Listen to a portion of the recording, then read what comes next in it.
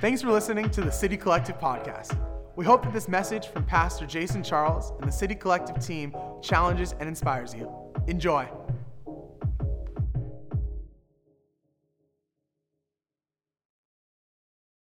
I am grateful to be able to be here this weekend. Thanks for taking time to join us.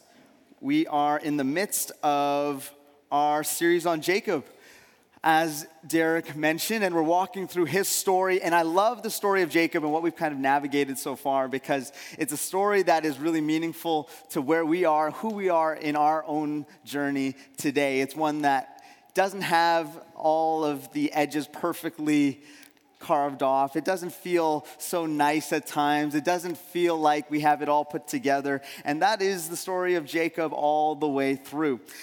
Yesterday we had the two of our very own, and Daniel and Samara, get married off at the boathouse. They're not here, but let's give them like a big cheer. I'm glad they're not here, to be completely honest, because their wedding was yesterday. So, and we'll see them around soon enough. But today we're continuing with this series, and up to this point, it's become abundantly clear that the chosen family of Abraham, the one with all the promises, the one in which a miracle has taken place with a child, and they seem to be fairly affluent, and they have finances all around them. They have all these great things going along in their story, but yet there's a tremendous amount of dysfunction in this family. And we've walked through 4 weeks of it, and this past week, we looked at the idea of destiny and how from the very beginning, God gave Jacob's mom, Rebecca, this prompt, this idea that your younger son is going to rule over the older son. And then she kind of takes things into her own hands and begins to force destiny, it seems, into place. And we ask the question, if it is the destiny for her, if it is the will of God, is it okay to find shortcuts and to force our way to get to that place? And I would like to say that it's no in the midst of that. But we have foresight, and we know the story of Jacob, and we know where he ends up.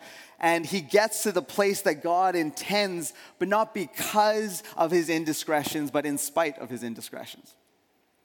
And so we talked more about that idea of destiny this week. But now we find our family of Abraham. We find Jacob and Rebekah and Isaac and Esau, and they're displaced and they're separated. A family torn apart. And this idea of family is one that is so intensely part of our church today, our culture today. Family that is hurting, that is learning, that is growing. It's okay, little man. I feel that sometimes too. But the idea of family is one that we're constantly having to navigate in our culture. And I think sometimes when we think of the Bible and we think about the idea of God, we have this concept of this perfection that we're invited into, or we're trying to be led towards. But when you read it at face value, when we look at the stories in the Bible, there is a tremendous amount of dysfunction. Families torn apart because of decisions that are incredibly selfish. Parents that are at odds, that are picking favorites along the way and causing relationships to be torn apart. And now we find Jacob. Jacob's stolen the birthright and he's stolen the blessing. Esau, he's not so happy, the brother of Jacob. And Jacob knows that he's got to go away. And so he runs away and he's going on his way to see his uncle Laban. And that's where we kind of pick it up in the story. But I want you to catch the gravity of this, that where we find Jacob right now seems to be the complete opposite of all that God has promised for this family beforehand. And perhaps in your own story here today, you feel like you've been given a promise by God. You've had great moments in previous situations that have seemed to make you believe that there is something good for your life. And then you have made decisions along the way that have somehow sabotaged it in your mind. That have made you believe that you have gone too far away from the path of the promise, that God would never bring you back to where he wants you to go. But let me say this to you right now, that the story of Jacob is one that he makes decision after decision after decision that seems to be wrong, but yet God stays right beside him at every step of the journey. So let's jump right into the scripture. Let's go into Genesis chapter 28. You can follow along on the screen in the sky. Starting in verse 10, and it says this. It says, Jacob left Beersheba and went to Haran, and he came to a certain place and stayed there at that night. Because the sun had set, taking one of the stones of the place, he put it under his head and lay down in that place to sleep. First of all, I love pillows. That is an awful pillow. Anyways, continue. And he dreamed, and behold, there was a ladder. There's some versions that say a stairway to heaven. I hope the song plays through your mind. There was a ladder set up on the earth, and the top of it reached to heaven. And behold, the angels of God were ascending and descending on it. And behold, the Lord stood above it and said, I am the Lord, the God of Abraham your father, and the God of Isaac. The land on which you lie I will give to you and to your offspring. Your offspring shall be like the dust of the earth, and you shall spread abroad to the west and to the east and to the north and to the south. And in you and your offspring shall all the families of the earth be blessed. Behold, I am with you and will keep you wherever you go, and will bring you back to this land, for I will not leave you until I have done what I have promised you. Let's pray real quick. Jesus, thank you for this morning. Thank you for the story of Jacob and how your word speaks into our own stories. And I just pray right now that our hearts are open and ready to receive the thought that you have for us, that inclination that you're trying to stir inside of us, that conviction that you're pushing us towards. Wherever you're guiding us individually, I just pray that the Holy Spirit is in the midst of it all. We're grateful for you. Thank you for all that you're doing. In your name we pray. Amen.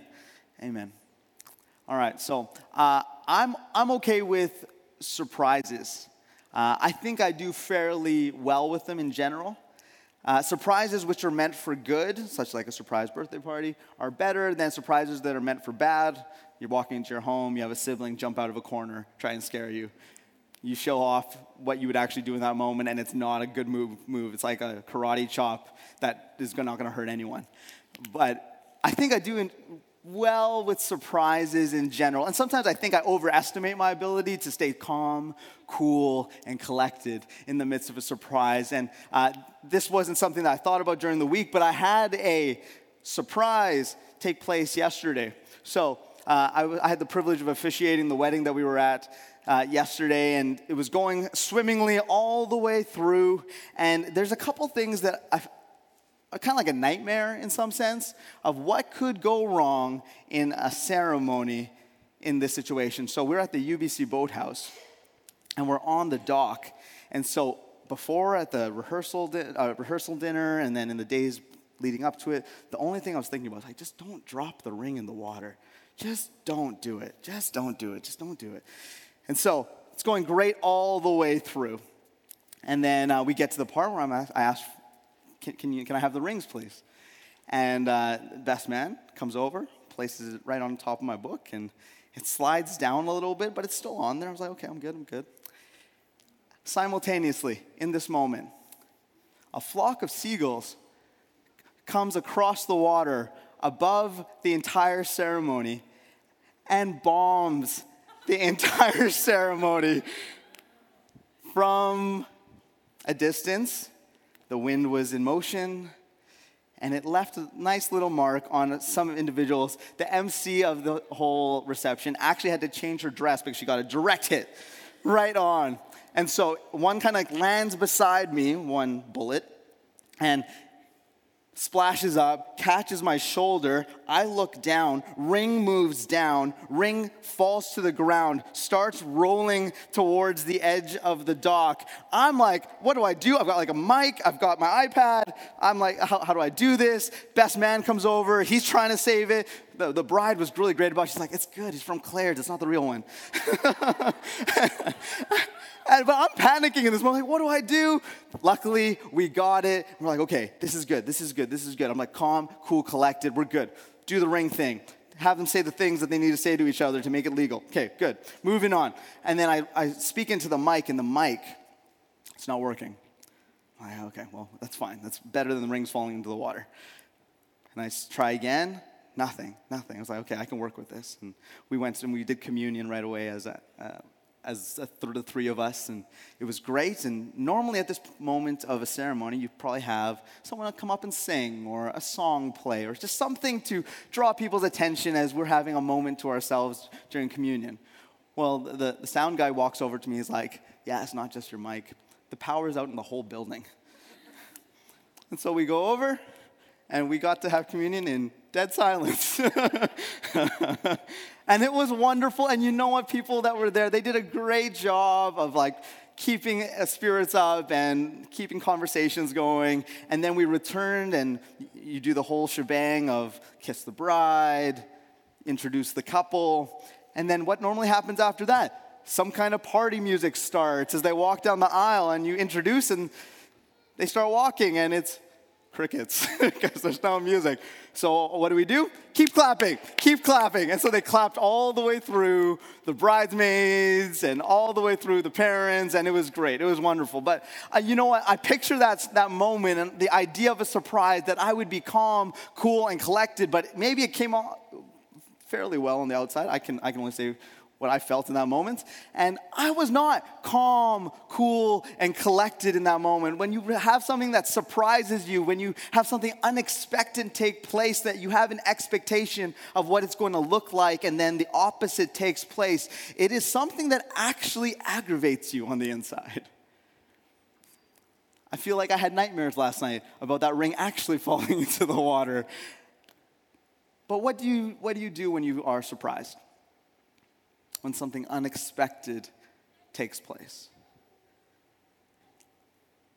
After verse 15, Jacob has this moment. So he ends up at this certain place, is what the Bible says.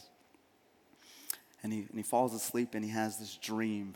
And it's this intense dream of angels ascending and descending from heaven. And then he wakes up, and he says, "Surely the Lord is in this place, and I did not know it." You know what? Jacob's got a pretty good response to an unexpected moment, because he would go on to build an altar. But let's remember this. Let's remember what has just taken place. Jacob is responsible for the tearing part of his family. He has fled for his life. He is wandering, and he's on the run. And he has a general idea of where he's going, but the spot where he ends up in our story is not a familiar one. If you had gone through this sequence of events with Jacob, what would your expectation of God be in this moment? Who do you perceive God to be in this situation? How would he respond to you hurting people around you? Jacob has done everything wrong, it seems. And yet the response of God reveals so much more than how he feels about Jacob, but how God feels about us. And the character of God towards all of humanity. Because he comes not in this dream to scold and to be angry at Jacob in this moment. But he comes with a promise and a reminder. A reminder given to his grandfather that he reiterates to Jacob in this moment. As if to say, you might feel as if you have ruined everything that was once promised to you and to your family, that you have done everything possible to go the wrong way. But the real truth of this is that I am in control of it all, and my heart for you remains the same. That my promises for you remain the same. Even though you have made the mistakes along the way, I still stay the same. And that's a powerful truth for our own lives, because we live in a world where our decisions seem to drive our situations up and down, and the responses of the people around us, even those that we love, don't have that same linear feel to it. There's highs and there's lows, there's angry responses, there's hurtful responses, there's sad responses, and God feels those things, and He cares deeply, but in the midst of it all, God remains the same. And the story of Jacob, when the unexpected takes place, he would not have expected that his decision to steal the birthright and the blessing would have actually torn apart his family. And then he would not have expected to end up in this certain place. But the most unexpected part of this whole story is not the action of Jacob, but his thought that maybe God would respond differently, but God was the unexpected bit. That he did not respond with anger and with judgment and with guilt or with shame. He responds with a promise. That your life that you thought you have ruined, the decisions that you thought have set you back, are not too far gone for me. So he ends up at this certain place, and the Bible talks about, and rabbis and historians, they talk about this certain place, but the key in all of this is he stumbles upon this certain place, and it isn't a designated spot. He's just on his journey to where he wanted to go to meet his uncle. And the whole point of this story is that God shows up where we least expect him to. He's on his journey, he's wandering, he's running away, and that was the moment where God decides to show up. And this is what we do. We believe that our experiences with God are isolated to doing the right thing, being in the right space, having the right words, but the true character of God is not isolated to certain spaces or certain environments, and it's not isolated to certain circumstances. It exists above and beyond and within everything, because God always wants to interrupt those unexpected moments of our life where we most need to hear that voice say, I love you and I'm with you, I'm for you and I'm not against you, and I'm still in your story even though you're running away. This would seem like the last moment in which Jacob would actually hear the voice of God. He's away from his family, he's running, he's done everything wrong, and yet God interrupts him with this unexpected promise for him. Maybe you have felt along your week, month, year as if you have been wandering farther and farther and farther away, that you have not gone into the right places, that you have created tough circumstances, that your decisions have led you farther and farther away from this perceived promise of God for your life. But the hope that is found in Jesus, the hope that is found in God alone, is that he is going to show up when you least expect it with the exact thing that you need to hear. Because the thing that was broken in Jacob was the idea that he had taken away the promise of his family, but that was reiterated as a promise that was still given through that moment of unexpected promise. What have you given up on simply because you feel like you've done it the wrong way? You've said the wrong thing. You've had a tough moment. Maybe life seems to have overwhelmed you and then you haven't been able to do what you just wanted to do. Build a family. Find the right job. Be a part of a church. Serve in a church. Serve in your community. Do these things that we believe are part of living a good life, and we feel like we've fallen short over and over again. Maybe it's the way that you've spoken to someone. Maybe in a moment of anger, you didn't have a leveled response, but the way that you spoke to them really fragmented a relationship. And now you've believed that it's too far gone, but the promise of God is that he is not done with you yet. That he sees the hurt in that relationship, and all he wants to do is heal it. He'll heal what's in your heart and what's in their heart. He wants you to experience this beautiful sense of reconciliation and hope. Even in the story of Jacob, when there's two brothers that are fragmented and pulled apart, as we follow along, and we'll get there later on in the series, but we'll see these two brothers that come back together. That even when you have made mistakes that have hurt the people that you care about in your life, God still has a story for you that brings healing and reconciliation back into it.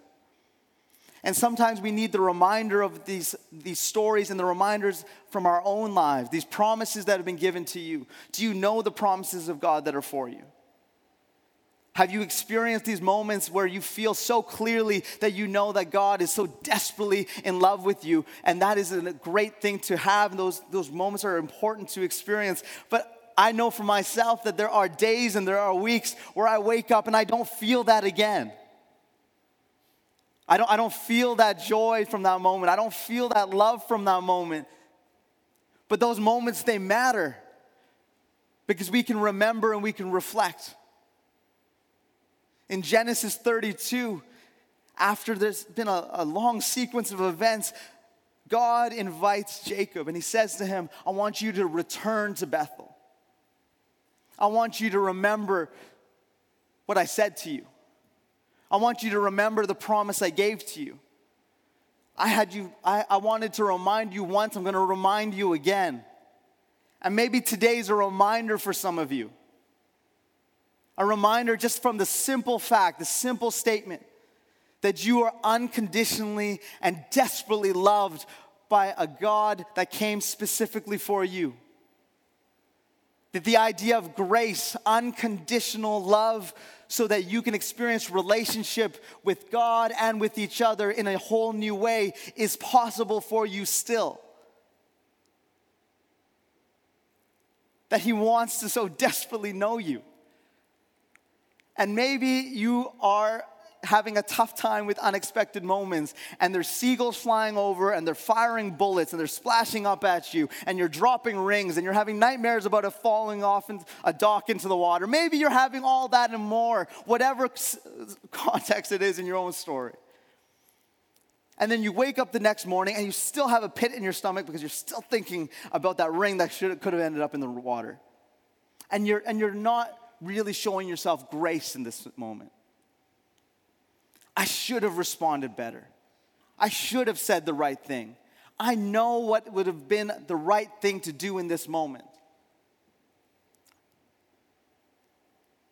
And we have so little grace for ourselves. And when we have no grace for ourselves, we have trouble accepting the idea of grace from God, and it's even harder to show grace to others.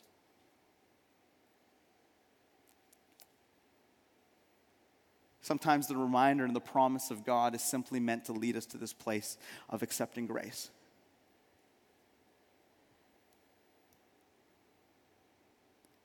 He's just reminding you this morning that I love you so that you can start actually loving yourself. Through the mistake, through the failure, through the tough moment, the tough word spoken. He wants us to experience that in a new way every single day.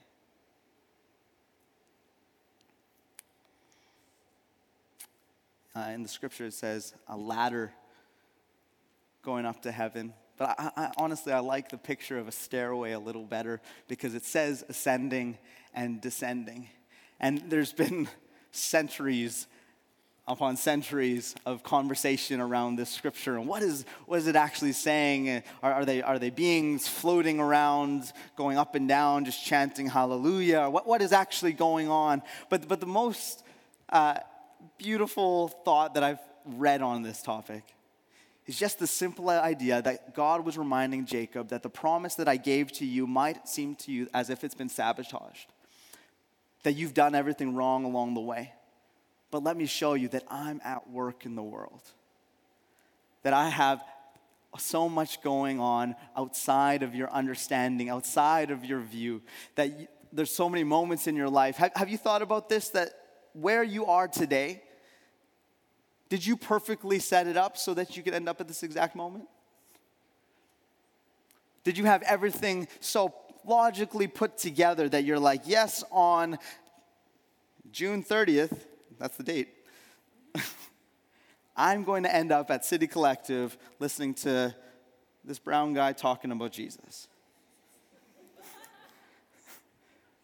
As if we've got our lives perfectly ordered to get to this spot. But I don't know about you, but for myself, when I reflect upon my story, who I am, what I've gone through, the relationships I have in my life, I can do nothing but just have gratitude in my heart of a God that's working outside of my viewpoint. Ascending and descending in and around a part of the world that we're in such a beautiful way, advocating for us even when we get it wrong. And they're reminding us that the promises that I have for you then are the promises I have for you now.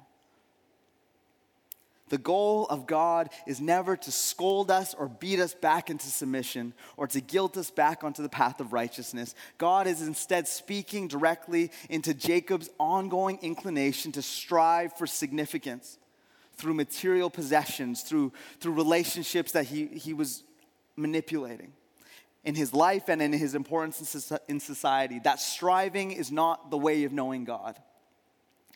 God's strategy is not to scold you,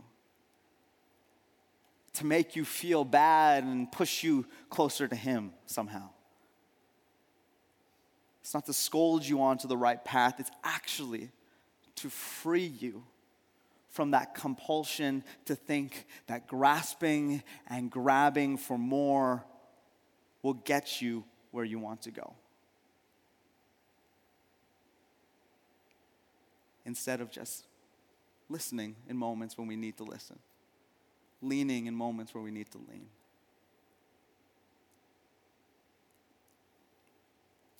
I think there's moments in our life where we are in this deep place of despair. I know Jacob has the birthright. He kind of got what he wanted. He got the blessing, got what he wanted. But now he's separated from his mother, who he desperately loves. And there's this despair that he's feeling.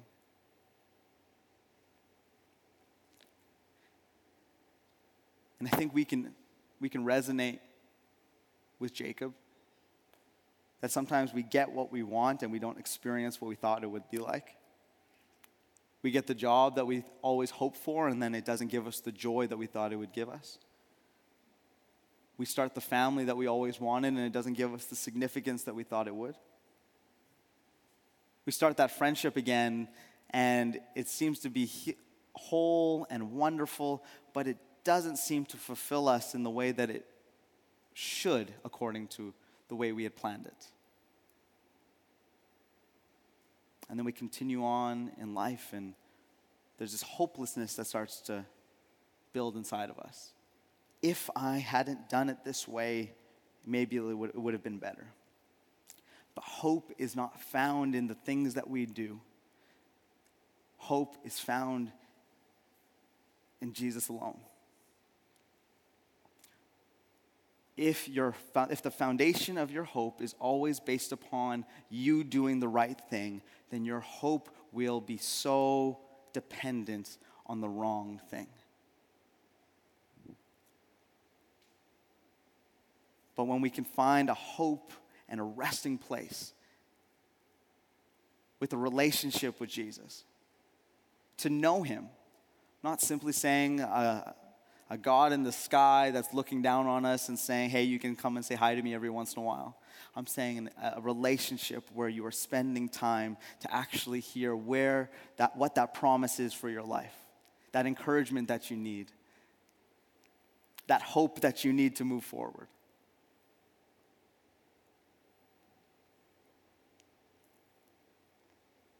In some ways, I think that the idea of a God that's beside us at all times can actually be incredibly uncomfortable.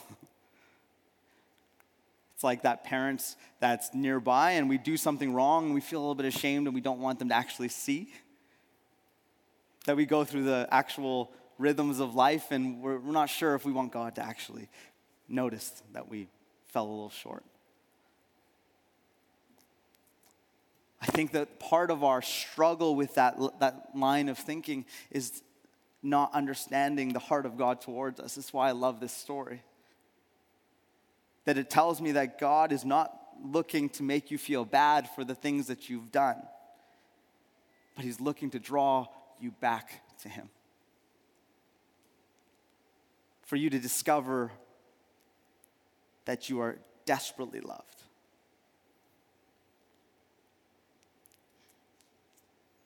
For Jacob, he made so many decisions along the way, striving for a sense of significance, sense of purpose, sense of value with his family, with his friends. Well, we don't know if he has any friends at this point, but but with his family and with the legacy that was upon his life, he was searching to be a part of it in a way that would make him feel significant. And it led him down the series of decisions that have led him to this place where he's having to run. But the question I have for you is what is your why behind the things that you do? Why do you work hard? What is it that drives you? Are they healthy markers? Are they from a place of actually trying to move towards the heart of God? I know for myself, I can have this really unhealthy push in my life where I'm driven to do things out of a place of comparison. I can look at the way other people do things, the way other pastors might speak, or churches might do things, or families might operate, or relationships might function, and I would compare and find value in my story based upon the things that they do, and I would somehow mark my own success based upon reaching the things that they have done. And this striving for significance is such a debilitating thing that you experience over and over and over again. But it's why we're reminded to look at the promise of God for our life, that it doesn't leave us even when we don't measure up to what we believe is success or significance. And the phrase, as I was reading this passage for myself that just kind of came, was stop trying so hard to prove yourself to yourself.